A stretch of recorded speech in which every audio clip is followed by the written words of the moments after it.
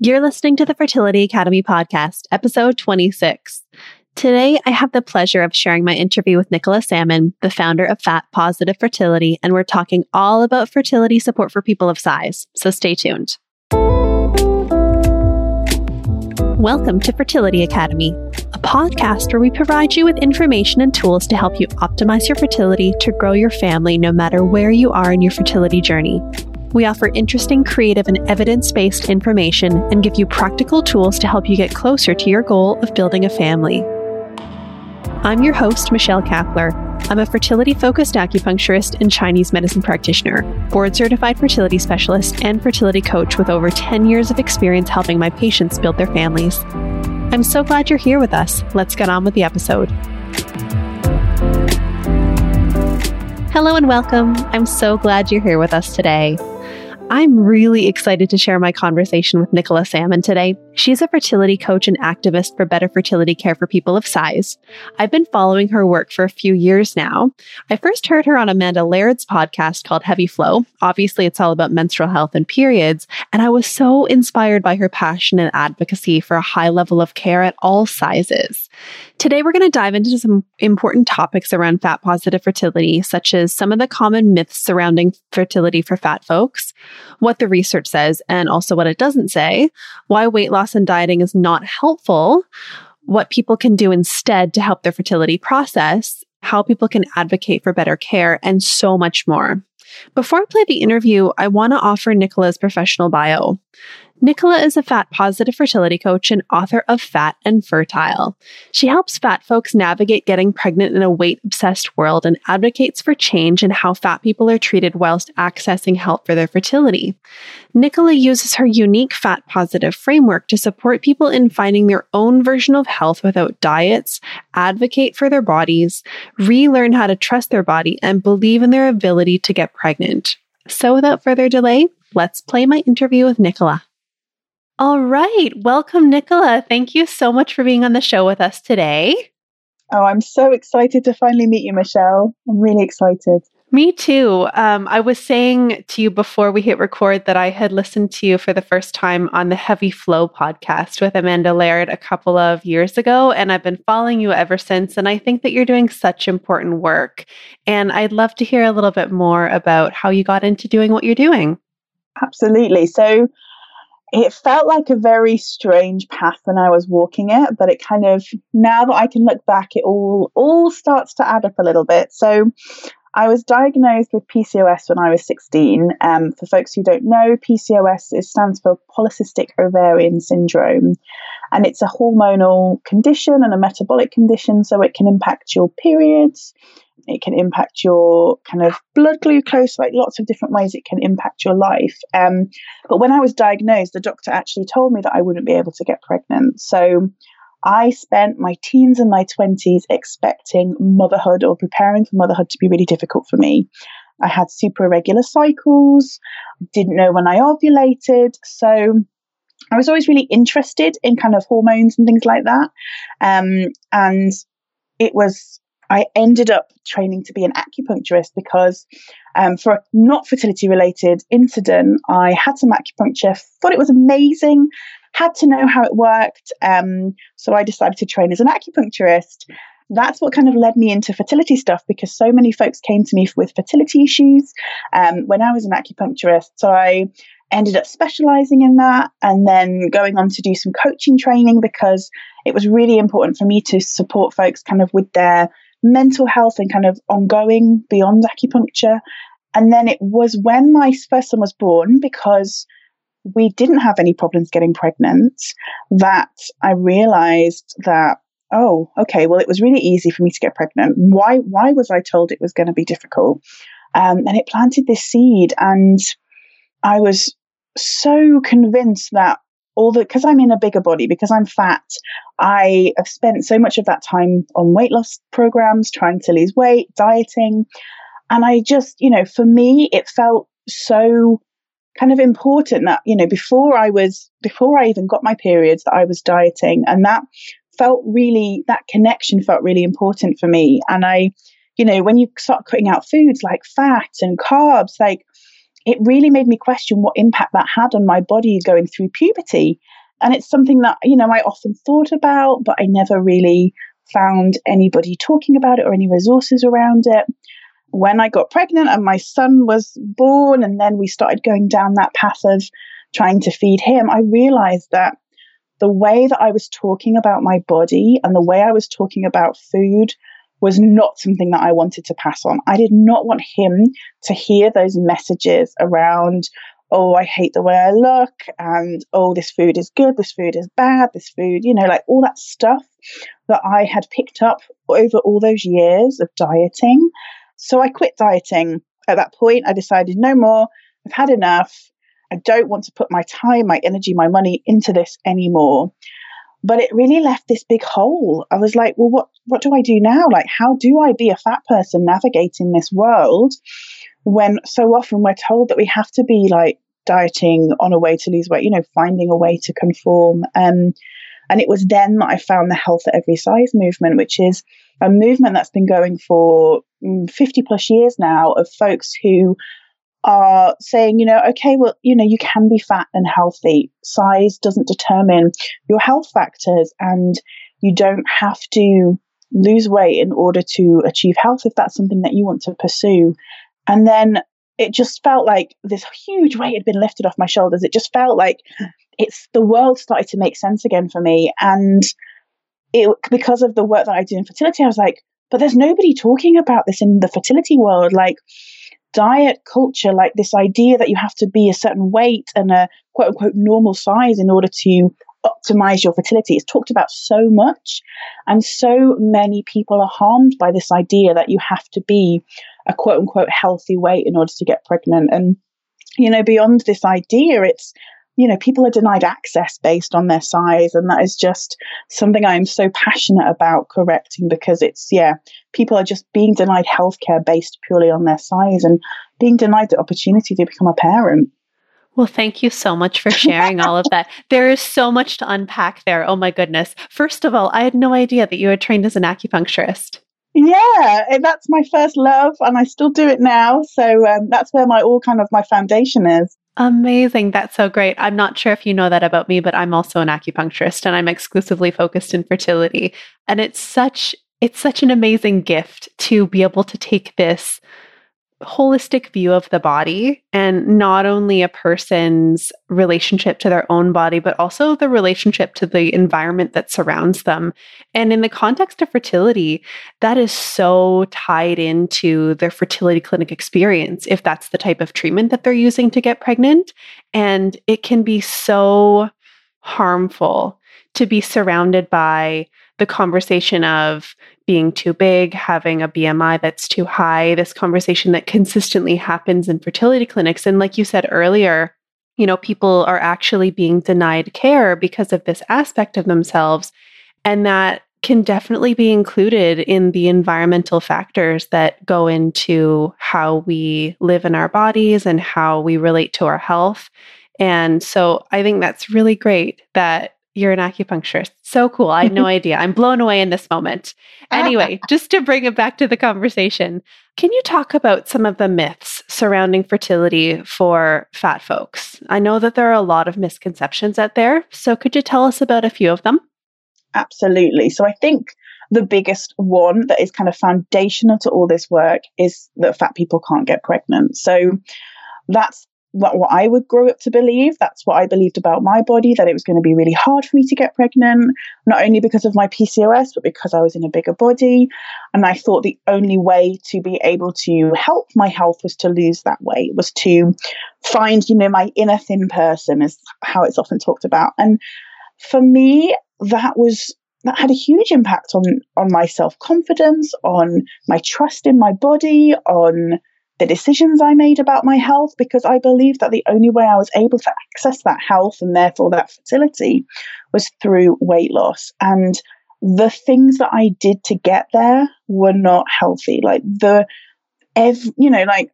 probably tried 50 plus diets over that course of time, and none of them were rooted in how can I look after myself. It was all rooted from a place of how can I lose the most weight? How can I shift the number on the scale in the most the most quickly. So this myth, the idea that fat people can't get pregnant, the research actually shows that they can in the absolutely same numbers. It can take fat folks slightly longer. But when I asked people like, well, okay, we know, we maybe, again, another myth we've heard is that people take longer to get pregnant. How long do you think that is? People said, well, years, like 3 or 4 years at least. And actually the only evidence I could find was 1 to 2 months was the increased time that it took for fat folks to get pregnant. And obviously fat people aren't a monolith, like people's BMIs vary hugely. And it's not to say that anybody over this cutoff point will take 1 to 2 months longer. It's just this kind of trend that we've seen. And there are so many things that can explain that trend that aren't based on fat being bad and fat people being more unhealthy than thin folks. Very good. And so you mentioned the research a couple of times. And so if people want to look more into this research, I'm assuming that they can find those resources on your website and on your social media channels. Is that right? Yeah, so I've done a lot of posts about the research on my Instagram account because I really want people to have this, to be able to access this research, because sometimes for folks, that's the only way that they can fight back against the kind of barriers and restrictions they face because of their size. And I think, I'm in a really lucky position that I have a scientific background. So I'm able to digest that research and put it in a kind of a more simple thing that people can understand. But for folks who maybe don't have a research background, even for me, who I didn't in the end have trouble getting pregnant, reading through the research is hugely triggering. It's really quite difficult to have to go through and tread through all that language and assumptions that these scientists make about fat people, because, they're just people at the end of the day. And while we like to believe that science is this like gold standard, like science is done by people and people are inherently biased.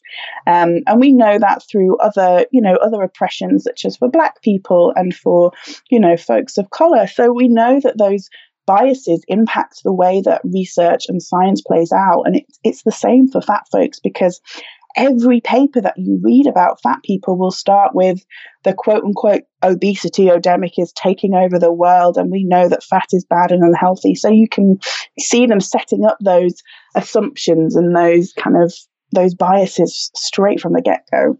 Yeah, and that's hugely problematic. And I think that it spills over into the medical community as well, because there's so much common gold standard medical practice that is rooted in research. But in a lot of cases, you can find good supportive research to support either side of an argument in a lot of cases. And so sometimes it's just about figuring out what you can use to back up your position and then go to your doctor with that, because doctors themselves will have preconceived notions about what it means to be healthy and what it means to be fertile. And that's just not always the case. So it's so great that people like yourself are making this research more easily digestible and easy to consume and less triggering as well, because I know that that can be a huge part of things too. So thank you for doing that work. Thank you. And I think, like you said, although you can always, often see two sides for the research, I think the overarching question that we need to be asking is why are we trying to deny these people care and support? Because ultimately we are all human beings and we all absolutely deserve appropriate and respectful healthcare, no matter what is going on for our health, right? Yeah, absolutely. You've mentioned a few times in our conversation about the fact that weight loss and dieting are not helpful. And it's my personal belief that with any health endeavor, a lot of the time, it's not appropriate to simply lose weight for the sake of losing weight, but especially in the context of fertility. So could you talk a little bit more about why it's not helpful? Yeah, absolutely. So all the research regarding intentional weight loss, whether that's dieting, or whether that's through surgery, it only ever shows any kind of results in the short to mid-term. So that's kind of 2 to 5 years. There is no evidence to support the long-term efficacy of intentional weight loss. The research kind of shows that for between 2/3 and 90% of folks, they will go on to then regain that weight and often plus more.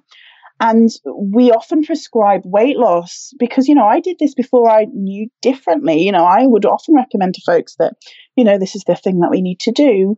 Often we do that without really understanding the risks that are associated with that. And we don't recognize that so much dieting can lead to disordered eating and eating disorders, because that is a scale. And even now, I've been not dieting for maybe 3-4 years.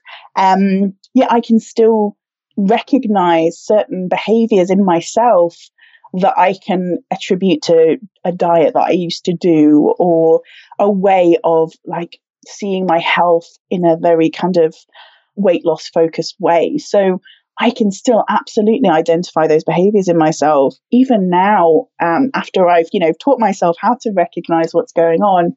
And eating disorders and disordered eating is really problematic. And we know that it impacts menstruation. We know that it impacts fertility when you start reducing somebody's energetic consumption.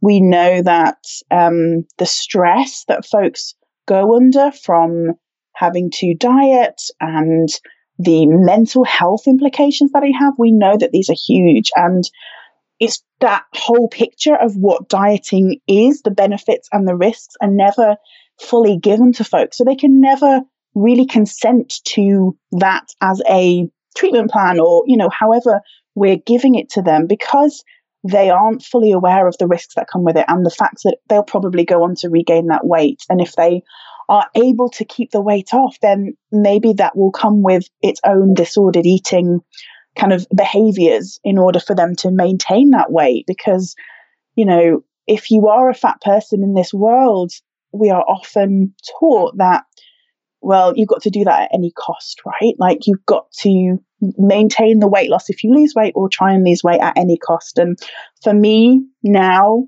the cost of having to be in a smaller body is not worth the energy and the time and the mental, just the way that it took up my brain space. It is not worth that. Now that I'm free and I can see how that was different for me, it took over my whole life. And I can't even begin to explain, like, to somebody who's not been through that, how much mental energy it takes up having to be on a diet, or feel like, even if you're not on a diet, that you should be on one. Like, it just consumes everything. Wow, thank you for putting that so clearly. You've obviously put a lot of thought and care into this, and that's such an important message. I want to take it back a little bit to that aspect of consent that you were talking about, and how it's virtually impossible to gain informed consent within the context of medical practice when you have a doctor saying the only way to do this is to lose weight. The only way to be healthy is to lose weight. And how can somebody possibly consent to a treatment plan or procedure when the doctor is saying, with the authority that they have, that this is the only way to do it? I mean, that's just a really, really interesting thing to consider. So thank you for bringing that forward. So I think that brings up a really interesting question next, is that, well, if diet and weight loss aren't something that's helpful in the context of trying to get pregnant, and, quite frankly, a lot of other ways of healing as well, because it doesn't just stop with fertility. I mean, it continues after you get pregnant, right? Absolutely. So if that really isn't the best way to approach things, despite the fact that your doctor might be telling you that it is, what do you suggest that people do instead? Great question. So, I mean, really, it's all the things that we would recommend folks do, like health promoting behaviors. So the 3 questions that I often ask people when they first come to me is, are you eating enough? So making sure that people are eating enough food, like regardless of what that food is, are they getting enough food to nourish and support their bodies and potentially growing another human being? Because especially for fat folks who've been on diets their whole life, that really distorts what you think is enough food. And, I know folks who've come to me and they've been on 1,200 calorie diets for a really long time because they consider that to be the normal. And, we know that that's not enough food to sustain a toddler. And it when you tell people that, it blows their mind, because they have been taught to believe that they don't deserve to eat more, and that is what they should be eating, because that is the only way that they're going to lose weight or get help. And our bodies are phenomenal. They can adapt to so much. And yeah, making sure folks get enough food is definitely the first thing that I ask them to support. And, obviously we want that to be balanced. Obviously we want them to have enough protein, enough carbs, fats, all the things, but just getting enough is the first hurdle that I often speak to folks about. And then the next one is sleep. We all need sleep. Our culture completely undermines sleep. We should be getting way more rest than we do. So it's about making sure people are supported in accessing the rest and the sleep and the stop time from life that they need. And then also finding a way to move our bodies which feel good, because for folks who are in bigger bodies, we associate exercise with punishment.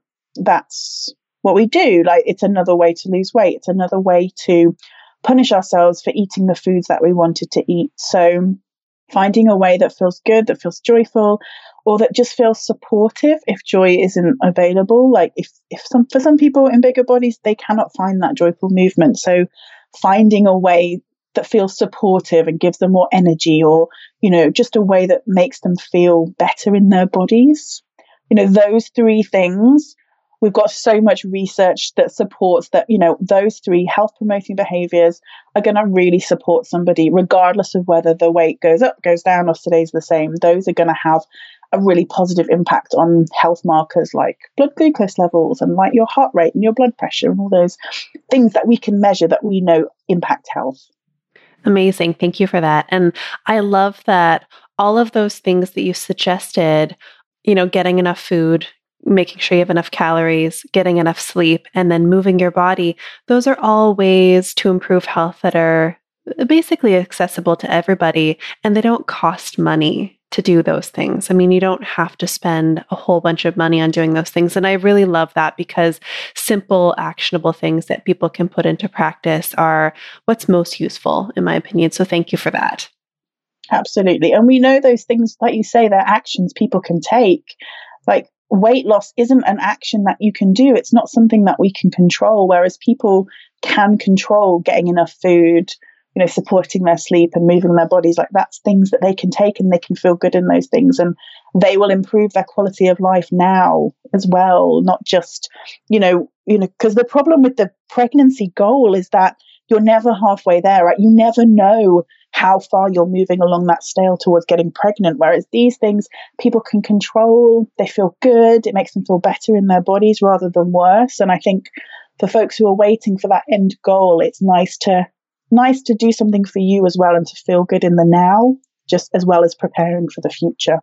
Definitely. That's a conversation that I have with people often in clinical practice in the context of providing acupuncture, because people want to know, well, how do I know that it's working? How do I know that I am making positive action, that it's actually doing something? And that's a tough question, because pregnancy is so black and white. You're either pregnant or you're not, but it doesn't mean that the things that you're doing aren't helping. It doesn't mean that the things that you're doing aren't changing things for the better. And so looking at those basic health things can be such an important practice from week to week.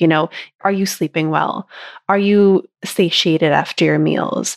How are your stress levels? All of those things are measurable on a day-to-day basis. And those are the things that I encourage people to look for in terms of, are we successful? Is what we're doing working for you? Is it feeling peaceful to be doing these things and making those changes? So important. I love it.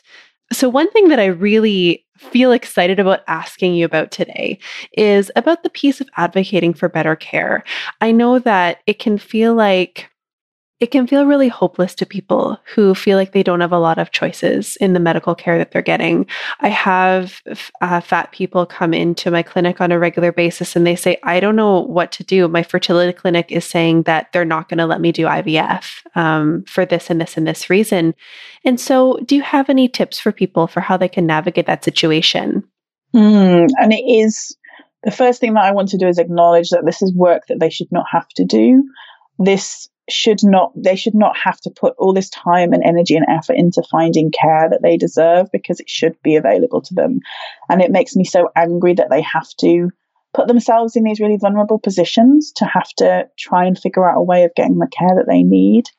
The first most obvious one is, can they change providers? Obviously, That's hugely dependent on where they are, what clinics they've got close by to them, how far they're willing to travel. But on my blog, I've got a list of clinics that folks have recommended to me where they've had success. Again, it's just a starting point because fat folks aren't a monolith, and we can't, for someone who's in a small fat body, they'll have a vastly different experience for somebody who's in a larger fat body.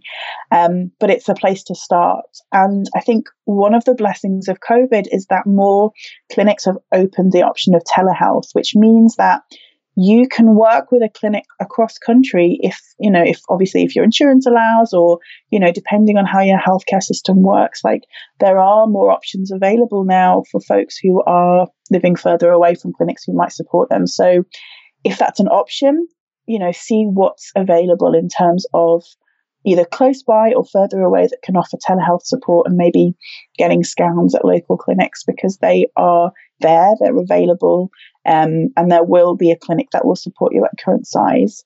If that's not an option, then you can go into your clinics and start talking to your healthcare providers about what evidence base they've got for denying you care. And obviously these conversations aren't easy.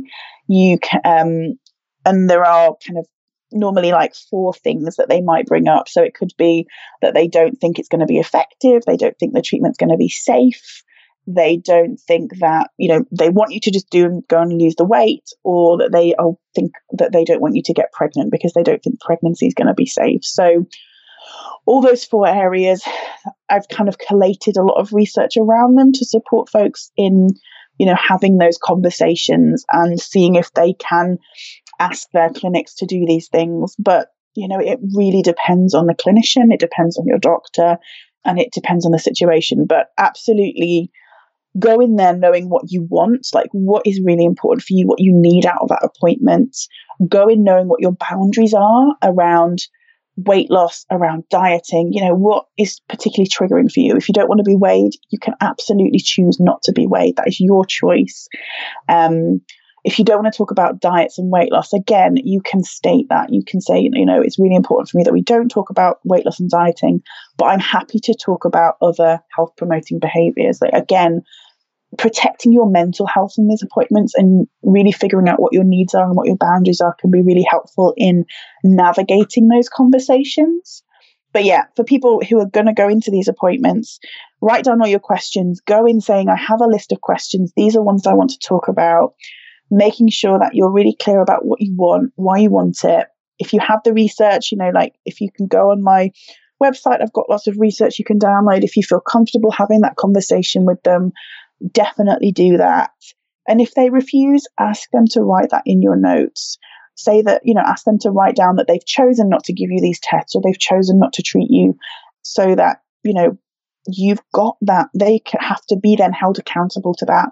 And often once you start holding them accountable to it, then they may change their minds. But, advocacy isn't something we're taught. It's something we have to practice and practice and practice. And we'll get it wrong. We'll go in and we'll freeze, or we'll come out and we'll cry. And all these are completely normal reactions. So be kind to yourself, be gentle, prepare as much as you can, and then really look after yourself afterwards, because this is hard work that you should not have to do. Thank you for that. And I think it's appropriate again to acknowledge that it shouldn't have to be this way. It shouldn't have to be that people need to spend all of this mental energy and all of this effort on doing this work when they, universal good healthcare should just be available to everybody. But thank you anyway for giving those tips. I think that's really, really important. There's definitely some good advice in there, and people might want to go back and listen to the episode again a couple of times, because there's just been so much juicy, good info. So for people who are just getting started, if you could speak to the listener who might be in a fat body, who is just getting started on this whole journey, maybe they're not even trying to get pregnant yet, what's one thing that you could tell our listeners to help them get started? So I think the most important thing is that you don't need to assume that there's going to be any problems. Like, for so often we go into this worrying about this going wrong or that going wrong. But fat people have been getting pregnant for millennia. Like, body diversity has always existed and fat people have always been getting pregnant. And there's absolutely no reason to believe why you're going to be impacted by fertility issues if you're not even started getting pregnant. And if you're just a little bit of the way in, like, there's no reason to believe that anything is wrong, because it takes, for couples who we know where everything is working perfectly, it can take, easily up to 12 months for that to happen. So please don't think that there's definitely going to be something wrong. Just because you're fat, that doesn't mean that you're not going to be able to get pregnant. But I really want you to know that you are absolutely worthy of getting pregnant, of becoming a parent, and for accessing any kind of support that you need to get there. Yes, thank you so much. That's amazing. And I know that there are going to be people listening who are really interested in learning more about you and the work that you do. So tell us about your book, tell us about your program, tell us about how people can get in touch with you. So I am most active on social media on Instagram. My handle is Fat Positive Fertility. I share lots of research stuff on there, lots of just really supportive messages for folks who are feeling really crap about wanting to get pregnant in a bigger body. My book, Fat and Fertile, is available on Amazon. It's really kind of like an intro to this work. It kind of is my story mixed with a bit of coaching, mixed with some research. So it's a really nice, gentle introduction to how you might want to go about getting pregnant in a bigger body without dieting and weight loss. And then for folks who need more support, who want to work closer with me, I do have a 12-month group program where you access kind of one-to-one support with me, loads of tools and techniques for advocacy and for supporting your health without weight loss, and for really looking at your relationship with food, your relationship with your body, and also kind of that group support as well. Because for fat folks, although there's so much support now in the fertility world, if you know where to look, fat people still feel ashamed to talk about this, because whenever they have that conversation, it's always, well, have you thought about losing weight? Or have you thought about, going on this diet or that diet? And there's so much shame associated with that. So I think having that community element and having that support from other people who are going through it in the same way that you are is so helpful. Amazing. Thank you for sharing that. I'm going to make sure that I put all of those links into the show notes so people can click on them easily. And I want to thank you again. We're in totally different time zones, so I really appreciate you making time in your day to come and record with me today. And thank you for doing all the amazing work that you're doing. It's so important. I know that people are going to get a lot out of this episode today, and I hope that people come over and follow you and work with you. Thank you so much, Michelle. I've really enjoyed our time together today. So that's it for my interview with Nicola. Please go and follow her. She's so wonderful and very generous with the information that she provides. That's going to be it for me for this week. I'll be back next Wednesday with another episode. Until then, take care. Thank you for joining us on Fertility Academy. We hope you enjoyed the episode. If you loved our content today, please be sure to leave us a 5-star review wherever you listen to your podcasts and share it with someone who you think might find it helpful. Don't forget to subscribe to be the first to be notified of new episodes. A new one comes out every Wednesday. To keep in touch with us and to continue the conversation, you can find us over on Instagram at Fertility Academy or join us on our private Facebook group, the Fertility Academy Community. Both are linked in the show notes today. Until next time, have a great week.